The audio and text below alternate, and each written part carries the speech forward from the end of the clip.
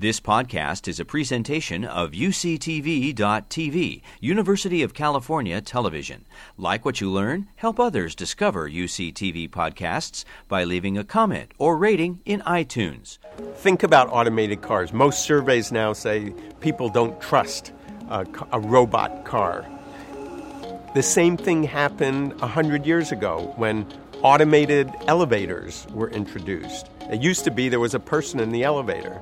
And when they took them out, people were upset. They didn't want to use it. They felt it was dangerous. And it's really the same situation we have now with automated cars. If we really want to cut greenhouse gases, this is it. This vehicle is automated, electric, shared. This is the vision of the future right here in this vehicle. The transportation system we have now is perhaps the most inefficient, resource-intensive system you could imagine. We are using so much energy. We are using so much land for roads, land for parking, and we're producing so much greenhouse gases. What's so exciting now is we see 3 revolutions happening or about to happen in transportation. We're seeing electrification of vehicles. For sure, within a couple decades, Lyft and Uber have transformed how we move people, or really how we could move people. And it's not carrying one person at a time, it's carrying multiple people.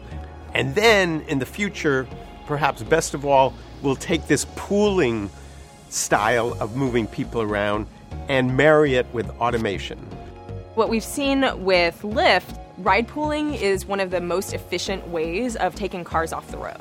In 2014, we introduced Lyft Line, which allows people to choose a Lyft that is going to be picking up multiple people along the way. And that actually comprises a very large percentage of all of the rides that happen on the Lyft platform in our largest markets now. So that's why cities and transportation researchers are so interested in the potential of ride sharing to actually create a more sustainable transportation system. At UC Davis, we've created a major research program in these 3 revolutions. We bring together mayors, we bring together other kinds of industry leaders to figure out how do we manage this transition. Sacramento is very excited about the potential of autonomous vehicles, especially when it comes to ride sharing. One essential way to combat climate change is to reduce the vehicle miles traveled, to build our communities in ways that make it easier to go from home to work, home to where you shop, home to where you play.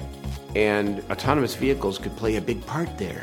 With these 3 revolutions, we're heading towards a future in which we are producing much less greenhouse gases. It will be disruptive, but it could be disruptive in a very good way for many people and many places.